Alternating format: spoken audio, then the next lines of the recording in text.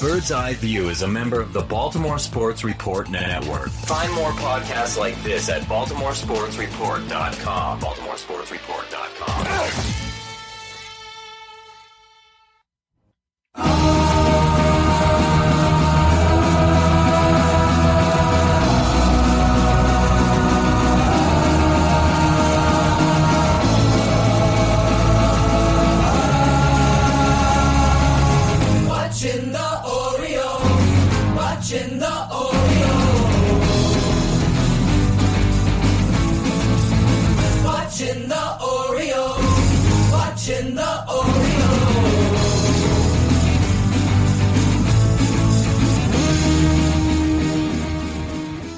And welcome back to Bird's Eye View. When it comes to the Orioles, this is the weekly podcast for your official source for a lack of insight and baseless opinion. Today is March 17th, 2014. Yes, it's St. Patrick's Day, everybody.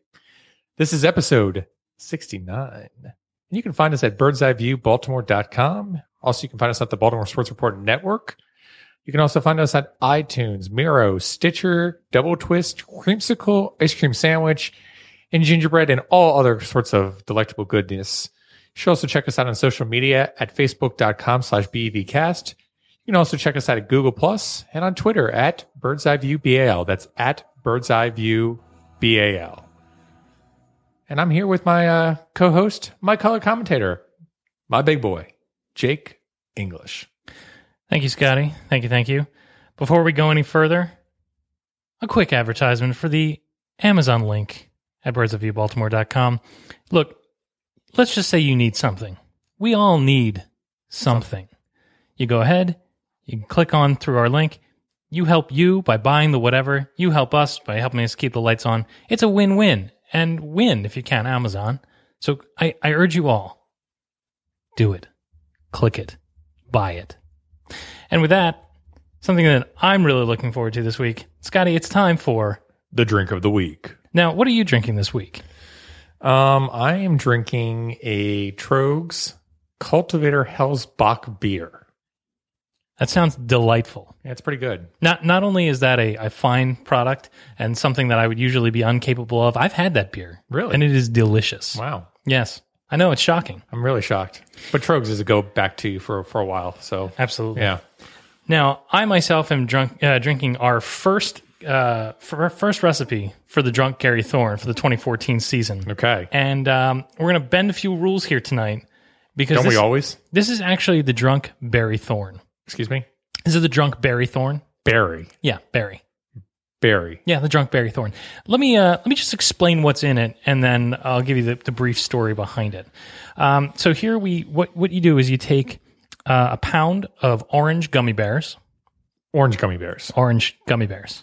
How the heck did you get a pound of orange gummy bears? I'll get there. You take a pound of orange gummy bears. Okay. You take, we'll call it 2 cups of rum. Okay, we're talking like dark rum here? Yeah, it's spiced rum. Okay. It's your general. So you're talking dark rum. Gotcha. Yeah. You put the pound of gummy bears in a bowl, a glass bowl, a metal bowl, something like that. You put the 2 cups of rum in the bowl. Yeah. Cover it. Throw it in the fridge overnight. Okay. Here's what happens overnight. The gremlins that do the work hop into your fridge. They put the gummy bear juice into the rum, and they make the gummy bears themselves soak up all of the rum. It's gremlins. Yeah, it's delicious. I believe it's called molecular diffusion. So here's what you have. You basically have gummy bears that are deadly with rum and jungle juice left over. Jungle juice. I'm not familiar with this term. It's fruity goodness with alcohol in it. Okay. So here's what you do. You take That's what they call it in American University. Many things. You take maybe a pint glass, fill it a quarter to a half of the way full of ginger ale. You fill the rest of it with this jungle juice that's left over. You toss in a couple of the gummy bears for a garnish. And it's actually delicious. And if you snack on the gummy bears afterwards, do so very, very slowly. I've had one of these gummy bears. The chewy center is not to be messed with. So this is our first recipe for the Drunk Gary Thorne. This is, again, the Drunk Barry Thorne. Preparing for this recipe was a little embarrassing because it was Sunday night. I happened to be wearing an Orioles jersey. You don't say. I know. And I threw on a ball cap before I left the house, like I do, right? So I go to the store, and I'm in the aisle, the candy aisle with like, the 900 candies on the walls.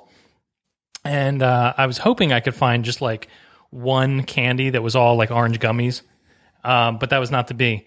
So I'm there trying to pick out all of the orange gummy bears out of the gummy bear dispensary.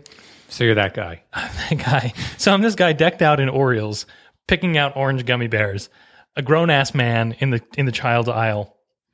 And the conversations were hysterical because first I could hear people like kind of chattering behind me about it. And I was trying to like be nice, like, get out of people's way if they needed to get in or whatever. But eventually people started like asking me what the hell I was doing.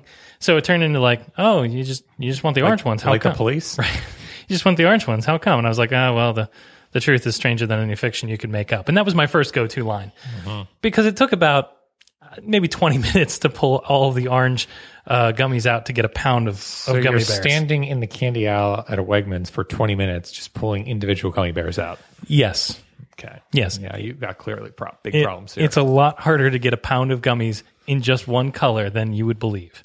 Now, you can actually buy them online in one color, but I was afraid they wouldn't get here in time for recording, and I really wanted to make sure we had this drink in person. So our drink of the week is the Drunk Berry Thorn. I encourage everyone to go ahead and make this drink this week, all right, and tell us how it works out for you. And if you come up with a little, twist to it that makes it that much better, please let us know. We'll put the recipe on the website, so just go there. It'll be in the show notes. I also promised last week to come up with a concoction I termed the Drunk Crab. So my concoction was 1.5 parts of habanero infused tequila. That doesn't involve the gremlins, but you basically just put a habanero pepper that's been cut into some tequila. You let that go for 24 to 48 hours. You pull it out. You use that as your base, and then you put in 1 part of orange juice, 1 part of triple sec. You do a splash of grenadine on top in order to give it that more orangish color. And then you coat the rim of the glass with some Old Bay, and it turns it into a very fine, a little bit spicy margarita that has a very, very distinct red color. And personally, when I was drinking this past Friday, I swallowed it repeatedly until I said, "Oh, mercy." Nice. I like that. Yeah. I actually had some at your house on Friday. It was a fine drink. I think these are both excellent candidates for the Drunk Gary Thorn. Speaking of the Drunk Gary Thorn, one of our sister wives had a suggestion for the Drunk Gary Thorn, and this is from @BMorons or the Baltimorons. They recommended the Drunk Gary Thorn be this recipe: 3 parts gin, 1 part Jack Daniel whiskey, 1 part pine tar, 1 part hair gel in a sippy cup. All right. Well, I can't recommend that people try that, but if you do, make sure you let us know how it works out. Take some pictures too. All right. What do you say we talk about some actual baseball, shall we? All right, let's go to it. Let's go to the medical wing. I think we should do the medical wing. All right. So first up in the medical wing is Manny Machado. Manny Machado is not going to make his scheduled visit to the doctor, which I believe almost any Orioles fan has heard about at this point. I've seen many reactions to this, both good and bad. I think lots of people are basically saying, don't rush back Manny because we don't, want to ruin his career. And I think that's perfectly reasonable. But a lot of people also have been taking a very negative view of this and saying, oh, this can't bode well. I'm still going to come back to the aspect of you're just starting off in spring training. You're working through all that scar tissue. I don't think it's that big of a deal. I think it's just them being overly cautious and not wanting to push the situation. If something's flaring up, go ahead and take a few days off and let's just see what happens. Let's not rush back. The likelihood of him getting to opening day was pretty unrealistic in my opinion as it is. If we have to start him in April or May, so be it. Well, remember when it happened, we all thought he was dead. Yeah. That first podcast, we had to record that night, and it was pretty grim. Yeah. But the other thing to keep in mind that I think is interesting is that when you look at this club, you don't look at the idea of not having Manny Machado for possibly a month and think, oh, God, that's it. Our season's over. We can't possibly overcome that. When you have a player like Manny Machado, who means as much to a lineup, to a defense, to a team as he does, and to think that if we didn't have him for a little bit of time, we'd probably be okay, I think that says great things about the team. I think back to the 2012 season with Evan Longoria going down for the Tampa Bay Rays. And that basically changed that entire team around dramatically. So, I tend to agree with you, but I don't think we should be dismissing the aspect of how big of a role and impact Manny does have on us. Even having out for a month is a significant hit for this team. But I agree. I think the team can still contend and be a 500 team. They're just not going to be a playoff team unless Manny Machado comes back and is a consistent benefit for this team. All right, well, let's get to rosier news. What else do you have in the medical wing? Nick Markakis was seen yesterday icing down his shoulder, probably with some arm tendonitis. He said he had some weakness in his arm, but he was going to be in the lineup regardless, so I don't think it's anything too severe. Just something to keep an eye on. Nick has been raking it so far with his power in spring training. Let's see if that continues after the rest of spring training now that he might be having some issues in the shoulder. Yeah, that'd be a shame. I mean, considering how well he's been doing and considering how important this season is to him, not only contractually, but also, to help the team win. Yeah. David Lowe is on a 48-hour shutdown. He is having some neck issues, so we're going to have to see what that exactly means. They were also screening him for a concussion as well. Pretty interesting to note that, what's going on with David Lowe. Is there any possibility that you think the Orioles are trying to put him on the DL and try to get him away and put him in the minor leagues to start? Yeah, we tweeted this out today. I think it's very possible that, legitimately or not, I mean, maybe he is hurt, but it would be interesting to me to see him start the season on the DL, and 2 weeks later, when Nolan Reimold is hurt and has to go on the DL, Lowe would be available to bring in. It's an easy way to get around a roster crunch that they may have in that left field DH area. That sounds like a conspiracy theory to me. I'm not going to buy it, but I like the conspiracy theory. All right, I worked hard on that. Yeah. Other news, Alexi Casilla is still not really playing. He was in the lineup for Saturday, but was ripped off the bus by the head trainer and basically said, "You're not getting on this bus." And Alexi Casilla was pretty vocal about it, saying Richie Van Zels basically was protecting his job and was very vocal about the Orioles not giving him a chance. What do you think about this? Well, I think it's an unfortunate situation because Alexi Casilla signed with the Orioles on a minor league deal because he figured he had a pretty good chance of making the club. And then Jonathan Scope started doing really well. And then there was the whole Jemile Weeks situation. And then Ryan Flaherty doesn't look like he's going to fall off the bus either. So, and there was also Alex Gonzalez actually doing very well for a 37-year-old veteran. Absolutely. So I think Alexi Casilla is between a rock and a hard place. But you can't blame the Orioles for not wanting the guy to get hurt on his watch, particularly if they're not going to keep him around for a while. Right. And, first it was his hamstring and then it was a knee. I think that, Alexi Casilla can complain all he wants, but until the Orioles doctors say and trainers say he's all right, he's not going to see the field. Right. Other person I want to bring up is Matt Wieters, who twisted his ankle. It doesn't seem like it's that big of a deal, but just the aspect of seasons can shift very quickly in spring training. We've already seen that with various other clubs, with pitchers going through tendon strains and several pitchers dead arms. Yeah, dead arms. Several pitchers going up for now Tommy John surgery, and starting pitchers and aces of teams now all of a sudden no longer being available for the rest of the season. Yeah, I think that the interesting thing about Wieters is that they keep saying that if this is the middle of the season, he'd play right through it, and that may be the case. But Wieters is important to the club, and I feel like more people are trying to come to terms with the fact that he's not going to re-sign with the team, and when they do that, they kind of emotionally detach from him. But keep in mind, it's important for Wieters to play more often than not on this team this year. Absolutely agree. Jake, I think we basically have covered the injuries through the week. You want to go back through the week and maybe go to the twat? I would love to see what happened this week on the Twitters. So popping away from baseball just for a quick second, there was free agency popped open again, and that was for the NFL. So that began on Tuesday. And the Ravens did make some moves. They re-signed Eugene Monroe. They re-signed Darryl Smith. And they also signed Steve Smith. And Jacoby Jones. Re-signed Jacoby Jones. One individual that we haven't really heard too much about, though, is Ed Dickson. Oh, thank God.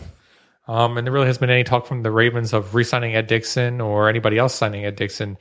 But we do have one source out there, and this is from Ethan Felderstein. You can follow him at eFelderstein14. And his source is quoted as saying, "Source, Ed Dickson is getting calls right now, but he keeps dropping them." I love this tweet. Ethan makes a twat on a pretty regular basis for tweets just like this. That. Yeah. That's beautiful. Yeah. All right. So going back to the baseball, if that's okay. Sure. I saw a couple of tweets like this. I'm going to single out Rockabacco, who tweeted out, Buck noted that there were 16 scouts of the game yesterday. Teams know there could be pitchers available in trade.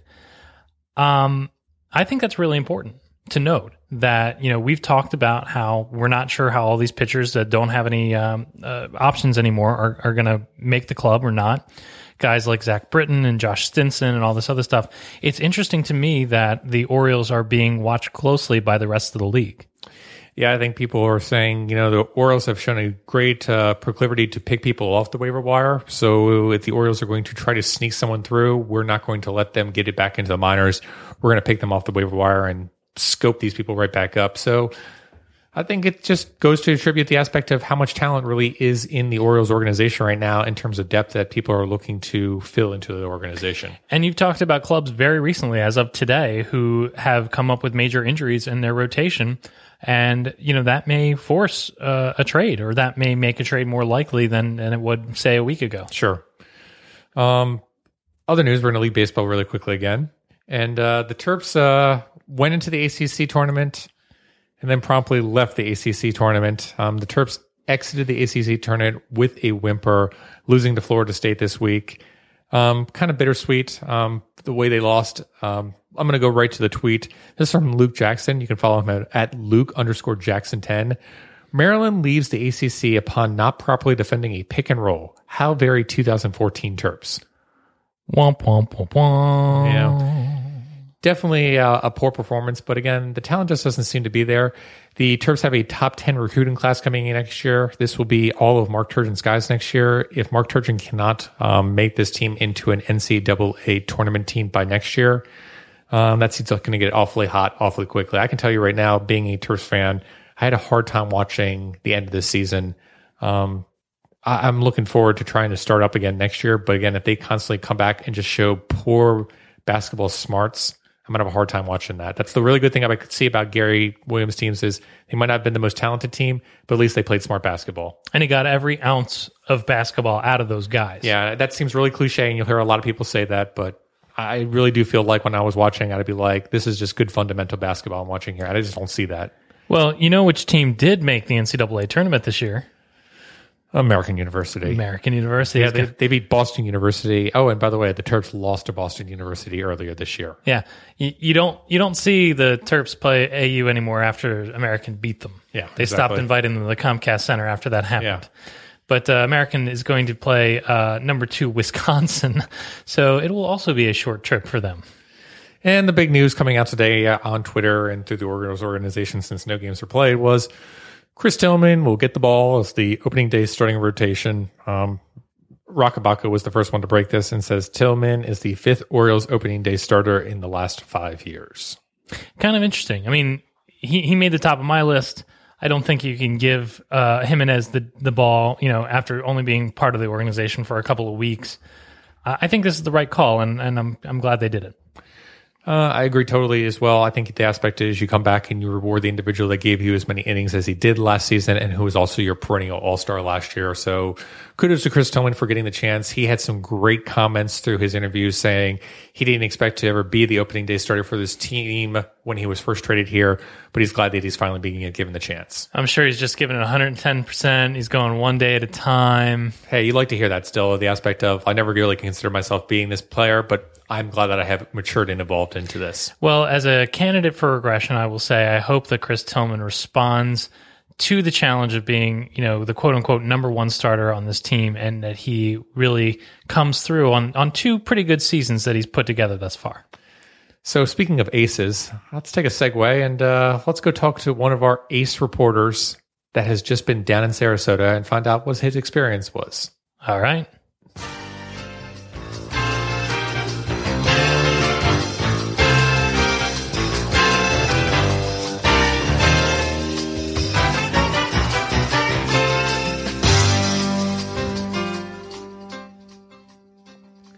All right, welcome, ladies and gentlemen, to the Sam Dingman Spring Training Report, where every year we take the hottest news items from Birdland South and judge Sam's insights and stories ranging from strikeout to home run. Sam Dingman is the co-host of the Baltimoreans podcast, which is a sister wife program on the Baltimore Sports Report network, and we are delighted to be joined by Sam Dingman. Sam, how you doing? I am doing great, and I would like to say that my goal here is to be more awesome on your guys' show than Alan was on Oriole Spastics. You know, I just started listening to that on the drive over to the Palatial SD Studios, so don't ruin it for me. I have a whole second half of amazing podcasts to listen to. I will say, spoiler alert, everyone is just charming as a button. Wow. As a bus. I find that hard to believe, but you know what? Coming from you, I'll have to take it as truth. We'll try to be as succinct as a zipper over here. That's what I like to hear. All right. Well, Sam, we brought you here to play a game we're calling How Cool Was Spring Training? Oh, man. Now, are there values at either end of the spectrum? Like, strikeout to home run, right? Yeah, strikeout to home run, and we'll throw other things in there as well, just like you guys always do. Oh, okay, great. I would say that spring training was a Jim Johnson strikeout of Alex Rodriguez to end Game 2 of the 2012 American League Division Series, which is to say, cathartically fantastic. Wow, that's really interesting that you put it in those terms, because I've actually viewed it as a Daniel Cabrera beanball to the nuts. And the reason for that is that you asses talk about the beautiful weather and the wonderful Orioles and the togetherness. And it snowed today, Sam. It snowed on St. Patrick's Day. Yeah. It can happen. Yeah. It's March. Yeah, it's really amazing. Like I got into work today, and it was 26 degrees today in Brooklyn. So, I mean, that's not actually probably as bad as snow. It was just as cold as it's been all GD winter. But what I was doing is I was sitting at my desk and I was doing my expense reports and filling out my spreadsheets like I always do. But every time I wanted to remind myself of spring training, I would reach up and touch the top of my ear with my fingertips because they're sunburned from being in the 80-degree heat. So it was just like a little way of reminding myself, like, just yesterday I was there and everything was good. I'm not sure if that's really endearing or really creepy, but I'm going to give you the benefit of the doubt. Well, I would tell you that my coworkers now think I have mental problems, but they're just now figuring that out. Barn on that one. Yeah, I don't think that's a new realization. I think that's pretty much been just a reoccurrence of, we're just getting further confirmation that this guy is different. Yeah. So I'm going to go to the next question, which was, what rocks the most about Oriole spring training experience for you guys? Well, I would say for me, the thing that was the coolest was, we got to see a Chris Davis home run, which I felt like an 11-year-old. I was like, whoa, one of my favorite players hit a dinger, huh?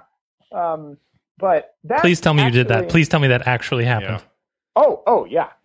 Alan was like, you need to stop using that voice. So we're going to put you on the plane early. Why did I show up to the baseball game with a Muppet? Why did I show up to the baseball game with a Muppet? Did the 70-year-old women around you kind of just get a little turned on when you started doing that?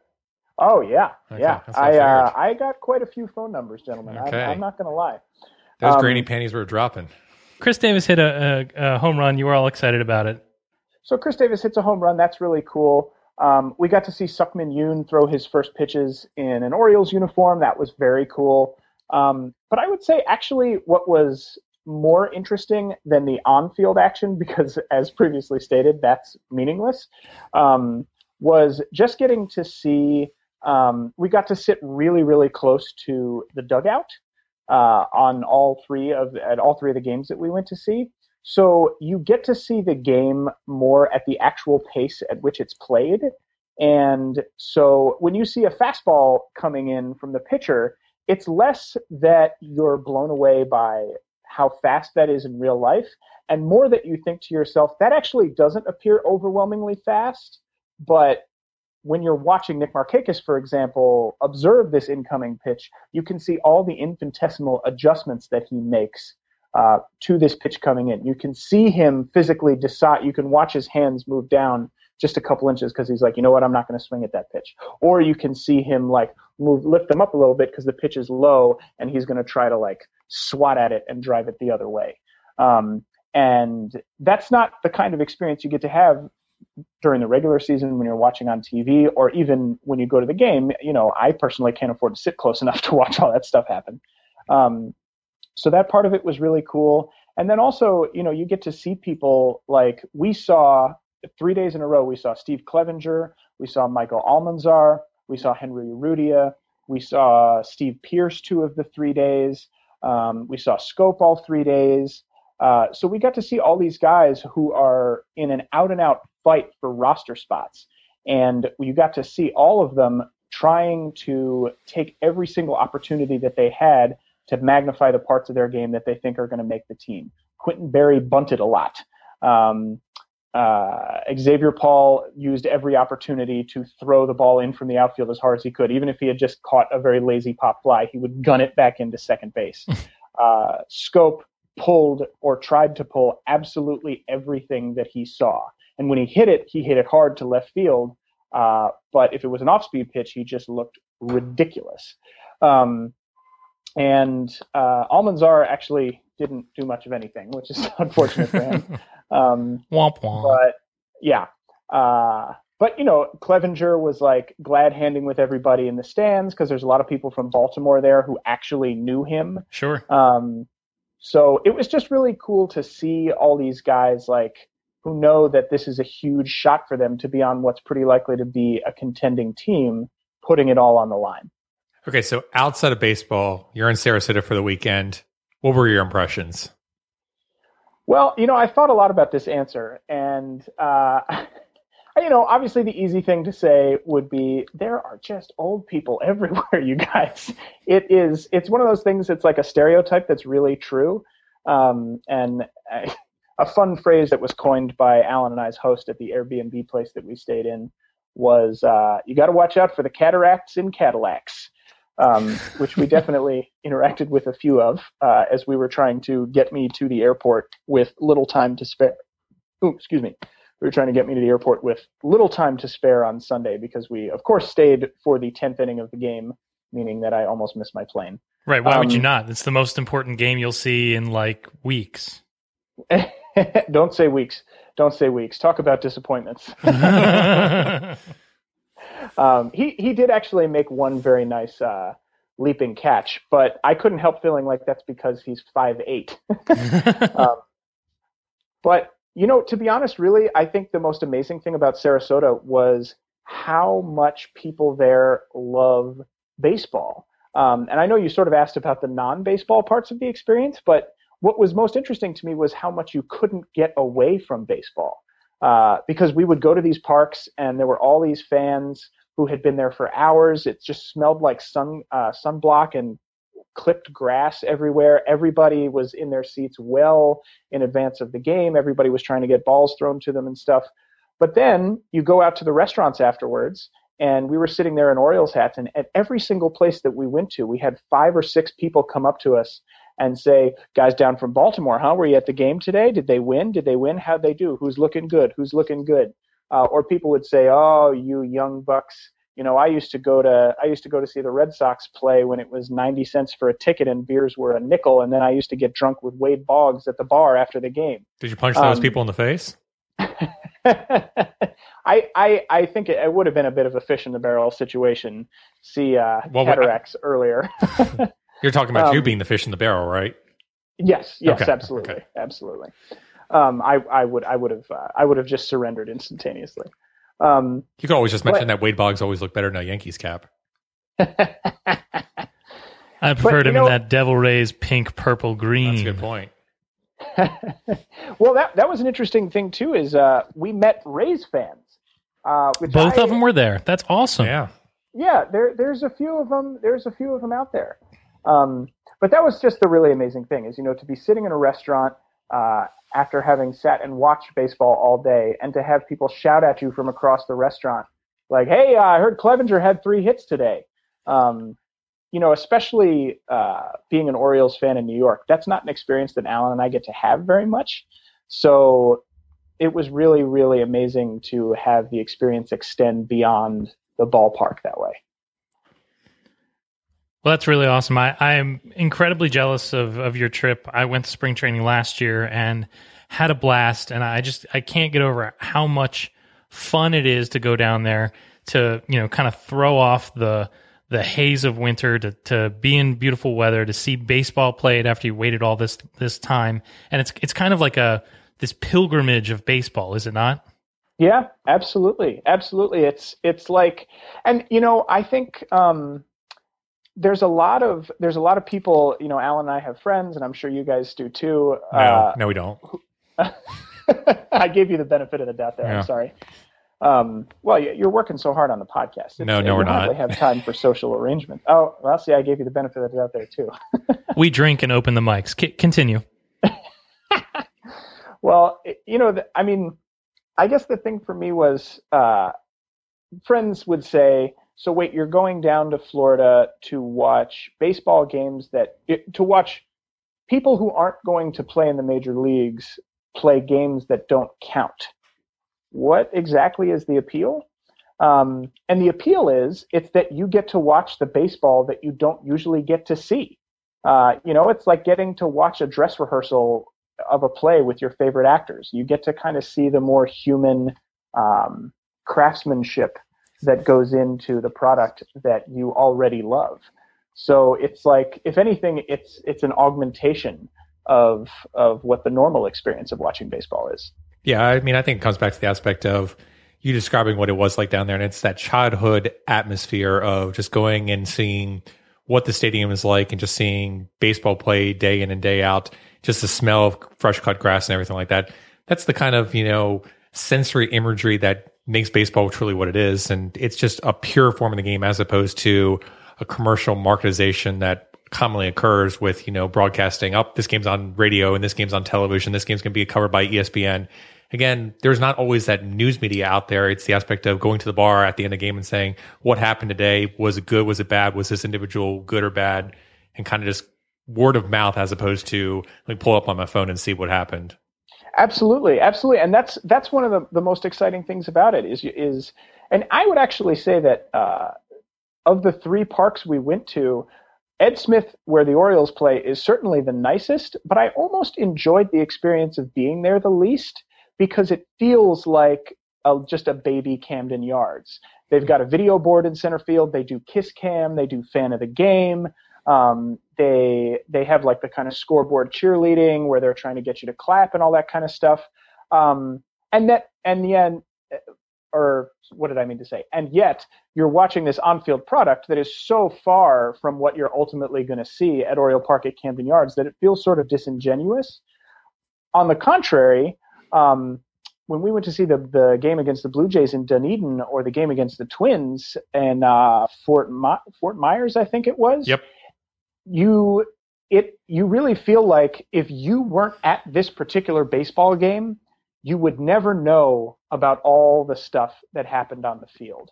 You'd never have known that Nick Markakis made those little adjustments. You'd never have seen how hard Steve Clevenger is getting after it. Maybe you would have read about it, but you wouldn't have any kind of sensory experience of it because it only exists in this very momentary way. It's defeated that whole sort of highlight reel aspect that Major League Baseball has been trying to create over the last few years. Yeah, it's kind of like that whole Field of Dreams. People will come just to see and experience as opposed to just, be told what happened. Yep, absolutely. Absolutely. And you really have the sense that the people who are there, everybody there values that very much. Except for the people on Saturday. Yeah. The people on Saturday, it was like, we ended up buying our tickets from a Yankees fan on Oh, go ahead. Yeah. So we ended up because you don't get enough of them where you're from. Yeah. We were like, we just needed to feel like home a little bit. So we were sitting on the third base dugout side where all the Yankees fans were sitting. And, most of the people who were there were, they got there in like the third inning. They left in the seventh. They hadn't they found out that Jeter wasn't there and Teixeira wasn't there, so they were like, well, what's the point of really being here? And the other thing about it was on Friday and on Sunday. Friday was the Twins and Sunday was the Blue Jays. We talked to all these really sweet people from Duluth, Minnesota, and from just outside Toronto with their adorable accents.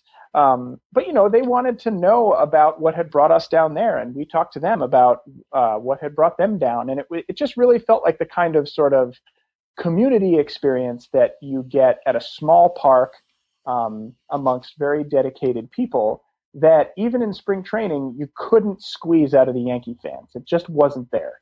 Well, whenever you try to squeeze class or dignity out of Yankees fans, it always ends up quite poorly. So, and you'd think I would have learned that at this point, but I haven't. Well, Sam, before we close, I actually want to go back to something that we talked about actually before the mics opened up, and that was you said something that I thought was just brilliant about how the spring training experience for you is really stacked up in a way that few other experiences have. And I was wondering if you could expand on that just a little bit so we could catch it. Oh, sure. Yeah. Well, I guess what I was kind of saying is when you're a kid, I think there are a lot of things about adulthood that seem really, really appealing.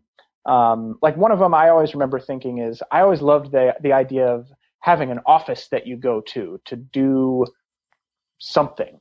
And then you get older and you find out that a lot of these youthful things that seem appealing to you actually are pretty frustrating and kind of beat you down and have none of the joy that you presumed that they were going to have when you were a kid, except for spring training.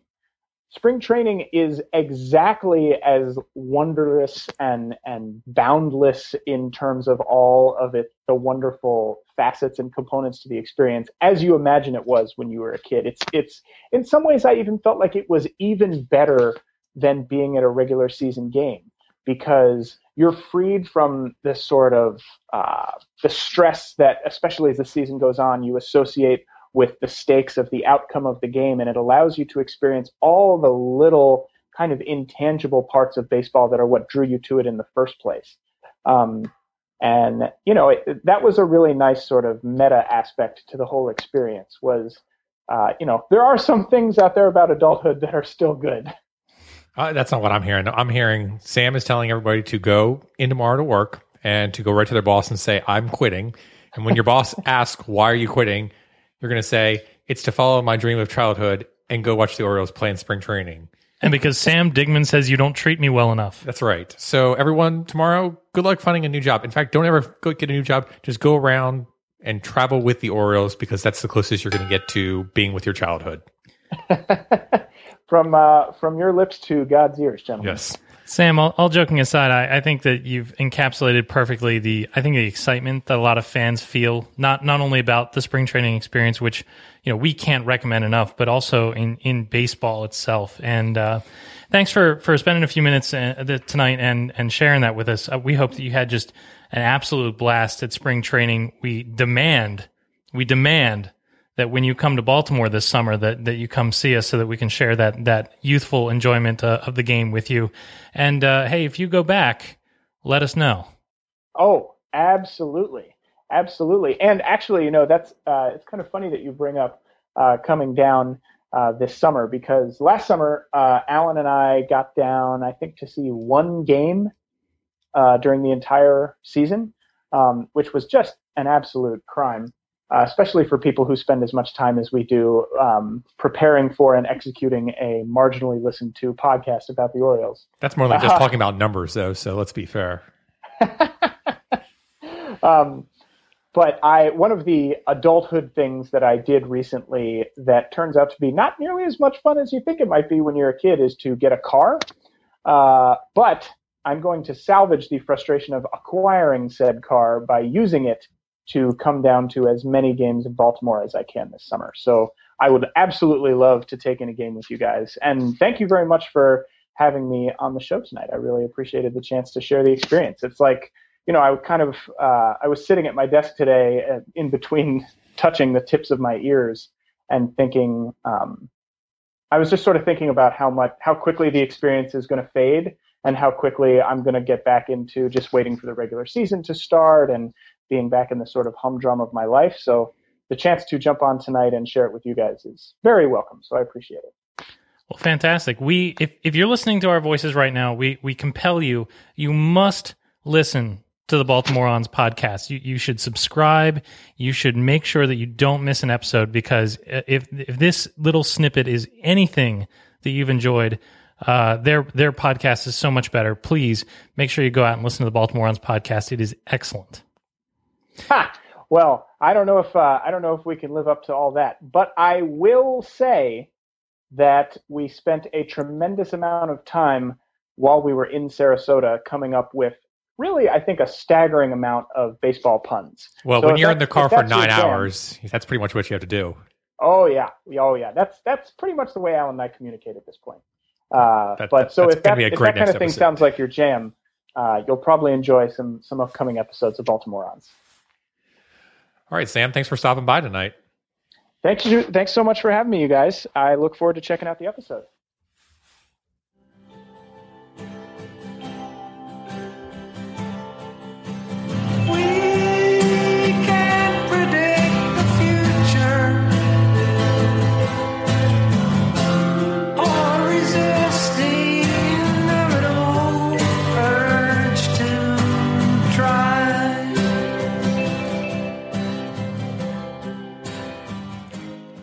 Now, Scotty, I'm sure that you, as all of our listeners will, remember that historic spring training run a few years ago where Jake Fox was just unbelievable. He tricked so many people into thinking that he deserved a spot on the opening day roster as, get this, a backup catcher. And it's amazing how these Grapefruit League games can make us jump to these conclusions. You mean like the Orioles are going to go undefeated? The Orioles are never going to win again? Jonathan Scope will start second base. Abaldo Jimenez is the best pitcher in Orioles history. Abaldo Jimenez is the worst pitcher in Orioles history. Nick Markakis is going to bat 500 with 90 home runs and win the Triple Crown. Alexi Casilla is the new Brian Roberts, and Matt Wieters' leg is going to fall off, and we're going to cut him. Yes. You see, if you listen too closely, if you watch too intently, you will get sucked in to thinking that one thing necessarily will lead to another. And it's with that in mind that we do our annual show where we make horrific predictions about what will happen this next season. All I can think about is the prediction I made last year where Matt Wieters was going to be an MVP candidate. I got you beat 2 years ago before the historic 2012 season. I said the Orioles were going to lose 100 games. Yeah, that's pretty good. So with that, let's go ahead. We're going to make some predictions here about the Orioles in 2014. We'll also go through our projections for what we think are going to happen with the standings and a couple of the awards for MLB. So, Scotty, what do you want to do here? You want to go first? You want to go last? How do you want to work this out? I tell you what, we're going to mix it up. I'm going to go first. So my first is going to be Zach Britton will become the fifth starter in this rotation and become the third best pitcher in the rotation by season end. All right, so you are on the Zach Britton train. I've been very impressed so far with Zach Britton. I think that he's shown a completely different personality and pitching performance that I have seen from him in several years. Well, I hope you're right. I just hope he gets good enough to bring a good trade return. Okay, we'll see. All right, my first prediction for the season is that Tommy Hunter will be handed the closer role. All right, pretty simple, right? Yeah. But I think he will only lose it by mid-season. Okay. I think that Ryan Webb will take it over and will thrive, but not to a 50-plus save season. May I point out that one of my predictions last year was Jim Johnson was going to lose his closer position, and Pedro Strop was the one that was going to pick it up. Okay. So just be careful when you talk the closer position. Maybe it'll work out as well for Webb as it did for Johnson. Or Pedro Strop. The reverse lock. Okay. All right. My next prediction is Nick Markakis ends up with 40-plus doubles and a 350-plus on-base percentage, leading to his first All-Star game spot in his career. A starting spot. No, I said an All-Star game spot. Okay. Appearance. Right. He's not going to get voted in, but I think that he could get on the All-Star game voted by the managers and the players. Okay, fair enough. All right. My second prediction for the season is that Chris Davis will improve his market value by clubbing 40 or more home runs, while Matt Wieters hurts his value by having another pedestrian season at the plate. Poor Matt Wieters. I know. Going from an MVP candidate all the way down to pedestrian levels. Hey, I never said he'd be an MVP candidate. Okay. My third prediction is the Orioles managed to go 600 plus against the rest of the American League East, but cannot figure out the Rays throughout the entire season, going less than 400 against them. Okay. Now, we play like a zillion games against the AL East. Yes. Okay, so 600 ball against everybody else, not so much against the Rays. That is correct. All right. My third prediction for the year is that the Orioles' attendance will increase by 500,000 over last year, 2013, despite the fact that they raised ticket prices, despite the fact that they grossly mismanaged their offseason with communication. They didn't get the promotion schedule out. Just everything that they've bungled. Comedy of errors. Yes. Despite all that, none of that's going to matter, and Orioles fans will pack the park, paint it orange, and they will increase by 500,000 over last year. Good job, Orioles. Keep up the good work. Absolutely. Well, as we know, none of that will come true. Yes. However, we are obligated to tell you what we think will happen with the rest of baseball. So, Scotty, let me ask you, how do you see the AL East playing out in 2014? All right. The way I see the AL East playing out in 2014 is Tampa Bay Rays will be your American League East champions. Ooh. Yep. The Baltimore Orioles will be in second place. The Boston Red Sox will be in third place. The New York Yankees will be in fourth place, and the Blue Jays will be in fifth place. All right. I have your world champion Boston Red Sox in first place. Terrorist. I have a little team you may have heard of called the Baltimore Orioles in second, and the rest of my division comes out Rays, Yankees, Blue Jays. Okay. So basically what we're saying here is we don't think the Blue Jays can bounce back in any meaningful way, and we don't think that the Yankees spending spree is going to buy them back into contention. Yes, that is correct. And again, this could be taken topsy-turvy depending on how Tanaka does this season for the Yankees. I think he's the ultimate wild card in that whole picture. I've seen projections of him being better than Clayton Kershaw, which I just don't see. And just like we said last year when the Blue Jays had a big offseason, we said this could go 1-5 or 5-1. Nobody knows. I think it could go 1-4 or 4-1. I really think that the division is up for grabs. I have a hard time seeing the Orioles come in first, but I think all of those teams are going to be in the mix except for the Blue Jays. Yeah. It's a lot of turnover on that team, losing Cano and Granderson. We'll see how they do. And I know Ellsbury was purchased, but Ellsbury just hasn't had that great history of being healthy for the entire season. But who knows? We'll see what happens. I hope they get herpes. Yeah. Okay, who do you have in the Central? In the Central, I have the Detroit Tigers taking the Central, followed by the Kansas City Royals, Cleveland Indians, Chicago White Sox, and following it up with the Minnesota Twins. All right, now I bought into the Royals last year, so I won't make that mistake again. Okay. I've got my AL Central being the Detroit Tigers, followed by the Cleveland Indians in second, the Twins, and the White Sox bringing the up Royals. the rear. Oh, I'm sorry. It's the Tigers, the Indians, the Royals, the Twins, and the White Sox. Okay. All right. So we're both going with the Tigers there. It's basically a flip-flop between the Indians and Royals. Yep. I'm going for the American League West as Angels going and winning the division finally. Rangers, Mariners, Athletics, Astros. So I'm having a major dovetail there for the Athletics going from first to fourth. I think those Angels are really going to finally hit their stride this year and be a first-place team. Well, the Athletics are one of those teams that are struggling with some injury, late-breaking injury news, correct? Right. Parker went down, and he's going to have season-ending surgery. So that's a loss for the Athletics. But if there's anybody that can turn around really quickly and just work up some magic, it's the Athletics. So I wouldn't discount them entirely of that. I just think that, looking at Cespedes and everything, I just think that the Athletics are just going to fall a little bit further behind this year. And I just feel like the Angels are finally going to make amends, and Mike Trout is basically going to drive that team to a first place. Sure, he's going to reach down from heaven, pretty much, touch the rest of them, and take them to first place. Yeah, basically. All right, well, I don't greatly disagree with you on that. I'm having the Rangers ahead of the Angels, followed by the Mariners, then the Athletics, then the Astros. So again, we're not that far apart. I'm flipping my 1 and 2 team there for you, but I see the rest of the division playing that out exactly the way you did. All right.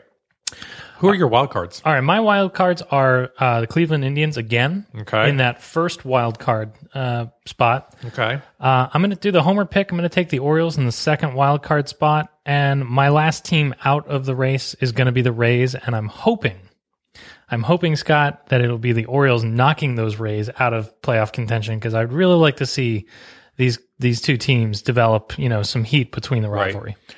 I'm actually going to predict something a little bit differently. In similar vein, I'm going with the wild card's going to be the Orioles and the Red Sox. And there's going to be a knockout game between the Orioles and the Red Sox, which I think would be really interesting. But I think the Orioles will meet up with the Rays sometime in the American League playoffs as well, since I picked them as my American League East division champ. All right. That's interesting. Well, those are how we see basically your playoff contenders. What do you see happening? Well, let's do this. Let's do the NL, and then we'll do our conferences. Yes, and then the World that sounds Series. good. So for National League East, I picked the Nationals, Braves, Marlins, Mets, and Phillies. I think the Phillies are just getting too old. I think they're going to fall down immensely. And I think the Marlins make a big jump this year. Okay. Just a hunch. I don't see that happening. I've got Nationals, Braves, Mets, Phillies, Marlins. But honestly, in that division after the Nationals and Braves, it doesn't really matter. It doesn't really matter. But I still think the Nationals and the Braves are the perennial thing. I just think the Marlins make some bigger moves than people are expecting. Well, here's hoping. Let's go to the Central. I picked Cardinals, Pirates, Reds, Brewers, Cubs. Yep. And again, I picked the Cardinals, but then I've got the Reds, the Pirates, and then the Brewers and the Cubs. Okay. And for the West, I picked Dodgers, Diamondbacks, Giants, Rockies, and Padres. Okay, now again, the Diamondbacks have been hit hard. It's Corbin that's hurt for them, which I think is a real blow to that rotation. I myself have the Dodgers, the Giants, the Diamondbacks, the Rockies, and the Padres. I understand where you're coming from that, but my aspect is Paul Goldschmidt will smash you. Yeah, but he can't pitch. Not every fifth day. First of all, I'm going to point out that Chris Davis is able to pitch. So it's possible that Paul Goldschmidt might be able to pitch. I stand almost corrected. Yeah. All right. Who do you have for your National League wild card berths? My National League wildcard berths, I have the Braves and the Pirates. Okay. I have the Reds in the first wild card position, and I have the Braves in the second. Okay, so we basically just picked the East and the Central second place teams from both of our aspects. So the West is not going to send an additional team into it. That is correct. All right.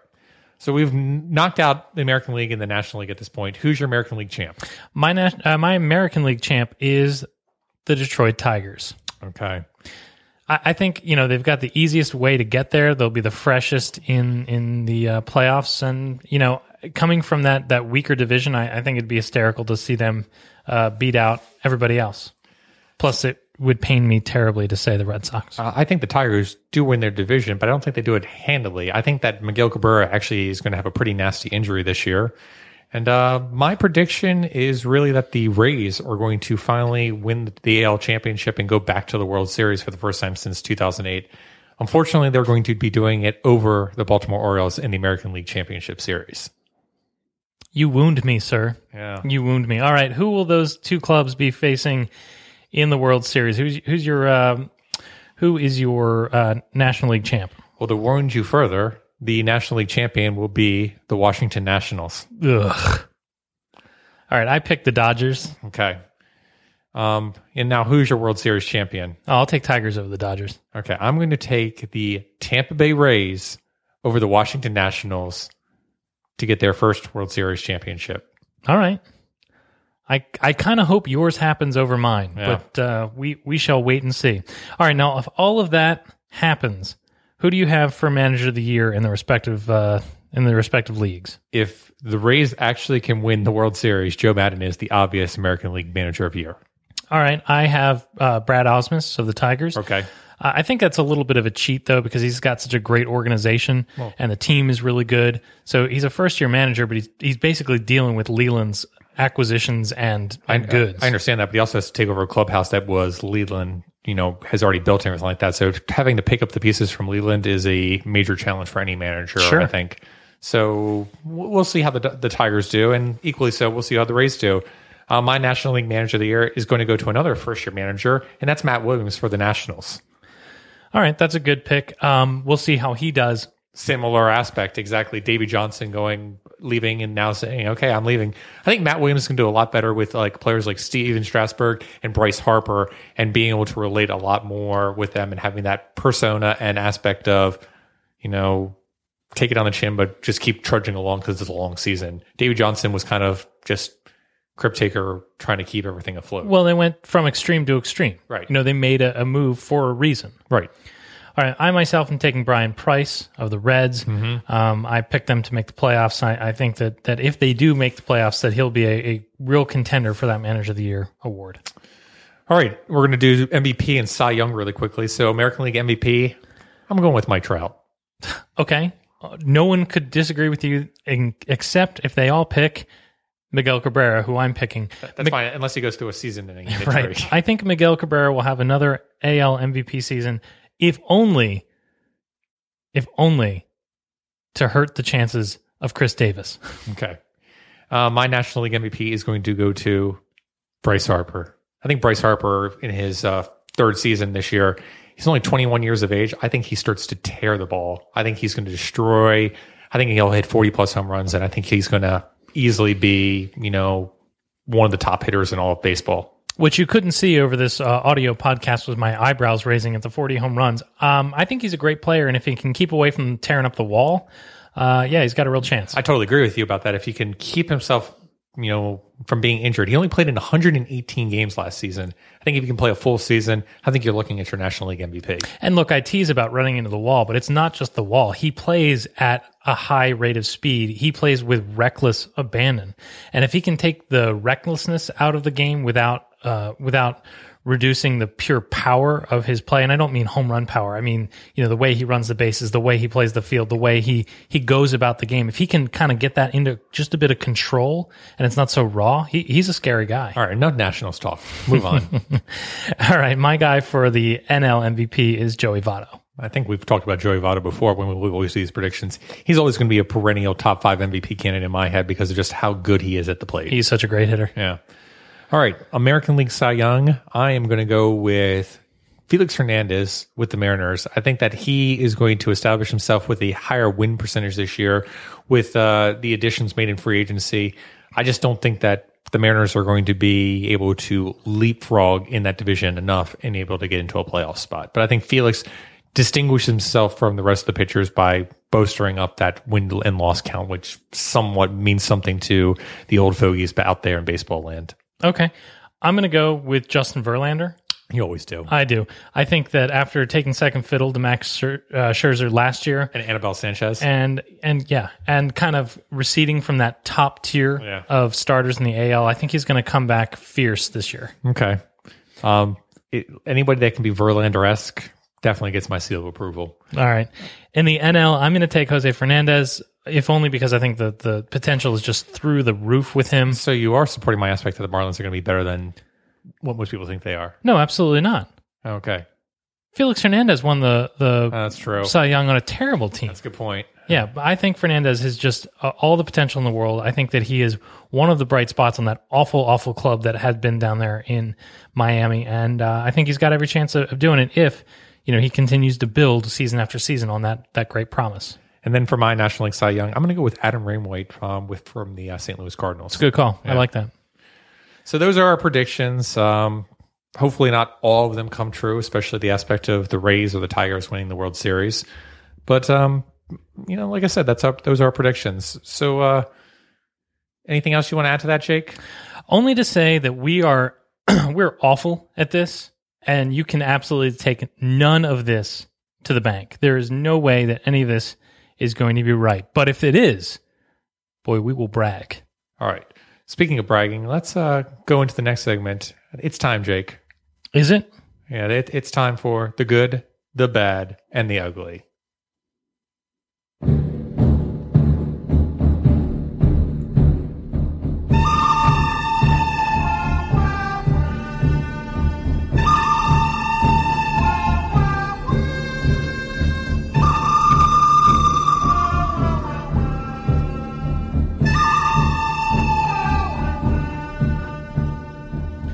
All right, it's that time again. It is time for the good, the bad, and the ugly. In this segment, we basically pick out what we liked, what we disliked, and what was just embarrassing in the world of Oriole baseball. As is our custom, I'm going to go first because I like to let Scott have the last word. He's far better at this than I am. And for my good, this week, I'm going to go with a guy we've talked about tonight, and that is Steve Clevenger, the pride of Pigtown. Now, Steve Clevenger, we've talked about being an asset behind the plate and that he can use the stick. One of the things that I think is big about Clevenger is that he has stepped up in the time where Matt Wieters has seen less time at the plate or behind the plate because of that injury. In the last couple of games, he's had key doubles, been able to drive in runs, been able to drive the ball to the opposite field, and Clevenger is really raking it in the spring. I know that we don't want to go too far and say that he's, the Jake Fox Award and all that kind of stuff, but his line over the spring is 545, 600, 773, and 1373, or 1.373. Steve Clevenger is really making it difficult for Buck Showalter to pick anybody else to come north with the club, and gives us a glimmer of hope that we might not have a useless backup catcher. I think the other good point is something that Sam made, which was the comment he made where Clevenger displayed some excellent fielding techniques in the field with the sweep tags. I think that's a big aspect which Buck is going to want. He wants that defensive catcher like Teagarden was. Yes, that's fine that he's getting the offense, but the emphasis is for a backup catcher, defense, defense, defense. And if Clevenger can display that ability, I think he'll be the backup catcher. Like I said, that's something that both of us wanted. I just thought Manel was actually going to prove himself, but he certainly hasn't proven himself so far this year in spring training. So my good for the week is going to be Zach Britton. I've been very impressed with his control. His velocity of his sinkers is right around 95 miles per hour. If Dave Wallace has actually been able to transform Zach Britton and give him the confidence with his pitches and his ability to command them, we're looking at a very dangerous pitcher here going forward. In my predictions earlier, I said that Zach Britton would be a top five, be in the rotation, one of the top five pitchers, and I actually said he'd be one of the top three pitchers in this rotation if he continues with this line. But I'm also going to come back to one of the points that Jake made, which was Tommy Hunter is going to lose the closer position. It's a possibility that Zach Britton could be that closer for this year if he keeps on commanding this performance. You love Zach Britton like... I've got a Zach Britton shirt on, so... Like the Soroka boys love Mattis. Yeah, I do. Britton for rotation, Britton for starter, Britton for closer, Britton for whatever. I like Britton. What can I say? Third round draft pick. I'm going to move on to my bad for the week. Okay. My bad is Miguel Gonzalez. Okay. My bad is for comments that he made today about whether or not he thought that he had landed a spot in the rotation. And he said in his comments, yes, I've done what I've needed to do to make this club. I know it. Buck knows it. I think it's shown in my results. I don't love that message. I agree that Miguel Gonzalez should make the rotation. I agree that Gonzalez is going to be the fourth guy over Bud Norris in the rotation. But I don't love the attitude. I know it. Buck knows it. I really think that sends the wrong message. You had... Especially for an above-average pitcher. Right, and a solid pitcher, and a guy I hope does well. Slightly above average, right. Yeah. But you have the guy like Tillman, who's been named the number one starter, the opening day starter, saying, oh, this is a great honor, I never thought I'd get there. Any one of us could have done it, blah, blah, blah. And I mocked earlier for saying that, right. Oh, it's the same... 110% and everything the same quotes you're supposed to have, but, maybe it's that somebody stuck a microphone in his face right after he got done pitching and he wasn't really ready to compose himself and think, but... Or bad tacos. Saying something like that is just bad. So Miguel Gonzalez is my bad for this week. Is he on notice? No, just bad. Bad, okay. My bad for the week is going to be Ryan Webb. He had a very, very bad two performances. He really didn't confuse anybody at the plate. He gave up a lot of singles. Nothing really long or anything like that. But it's just the aspect of people have been talking about Ryan Webb being a potential closer, and he just did not look that way this week. Maybe he's working on something. Maybe he's working on his changeup or his delivery. But Ryan Webb, you look kind of bad this week. I hope he's turning it around. Jake, ugly. All right. My ugly for this week, Mother Nature. All right, listen to me. Snow on St. Paddy's Day is bullshit. If it snows in the middle of March, that's ridiculous. But when you start ruining people's spring training vacations with rain and tornado watches and taking games away from people that don't have the time to go back the next day, no. Mother Nature, it's at that point when you have officially jumped the shark. So Mother Nature, you are on notice. All right. My ugly for the week, actually, I think yours was perfect. I mean, that would have been mine if you hadn't taken it from me. But my ugly for the week is actually going to go to, I'm going to make my dad proud. It's going to go to Jim Irsay. Jim Irsay being busted for DUI, for having prescription pills in his car, just goes to prove that the shield can be damaged not just by the players, but by the owners themselves. I hope the NFL takes a very strong stance against the owner of the Colts on this matter, as they've made a very strong stance with players wearing different shoes to different uniforms to wearing cancer awareness for their sick relatives and stuff like that, and docking people with $10,000 fines. I hope that the NFL goes out there and drops a significant fine or some serious ramifications on the Colts owner to make him strongly consider and heck, maybe even force him to go into some rehab that maybe his father should have done well back in the day. So, Mr. Irsay, you're on notice. You're an ugly mother. Schadenfreude is a beautiful, beautiful thing. It is. Yeah, like I said, I enjoyed yours a lot better, which I normally don't say. So, congratulations, Jake. I think you win this week. Nice. Yeah. All right, Scotty, before we go, I just want to blow the save real quick. Go ahead. I have to say, with somebody as with just a little bit more than a touch of Irish blood in me, I'm a little uncomfortable with the way that St. Patrick's Day is celebrated in this country. It's a lot of not Irish people doing a lot of not Irish things. Not certainly people that would be writing the Ireland tour books we would be proud of. Vomit in the streets and wearing nothing but green for no goddamn reason is not something to celebrate a beautiful culture. This coming from the man whose last name is English. It's an Irish name. Okay. Gotcha. They invaded that, didn't they? All right. And with that... Is it a Northern Irish name? Baltimore and beyond, I will bid you all a fond adieu. Good night, Baltimore. Let's go get drunk. I'm on 3 drunk Barry Thorns in. All right.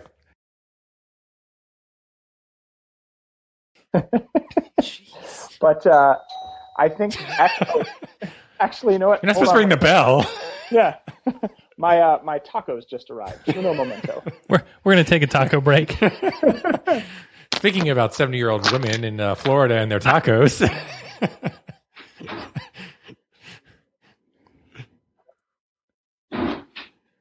I hope these are really good tacos. This better be the best damn tacos. Yeah, better ever. be the best darn tacos ever.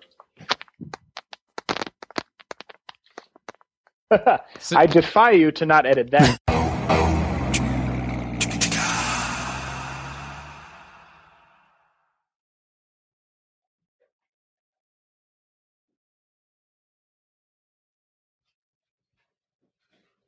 You're still here? It's over.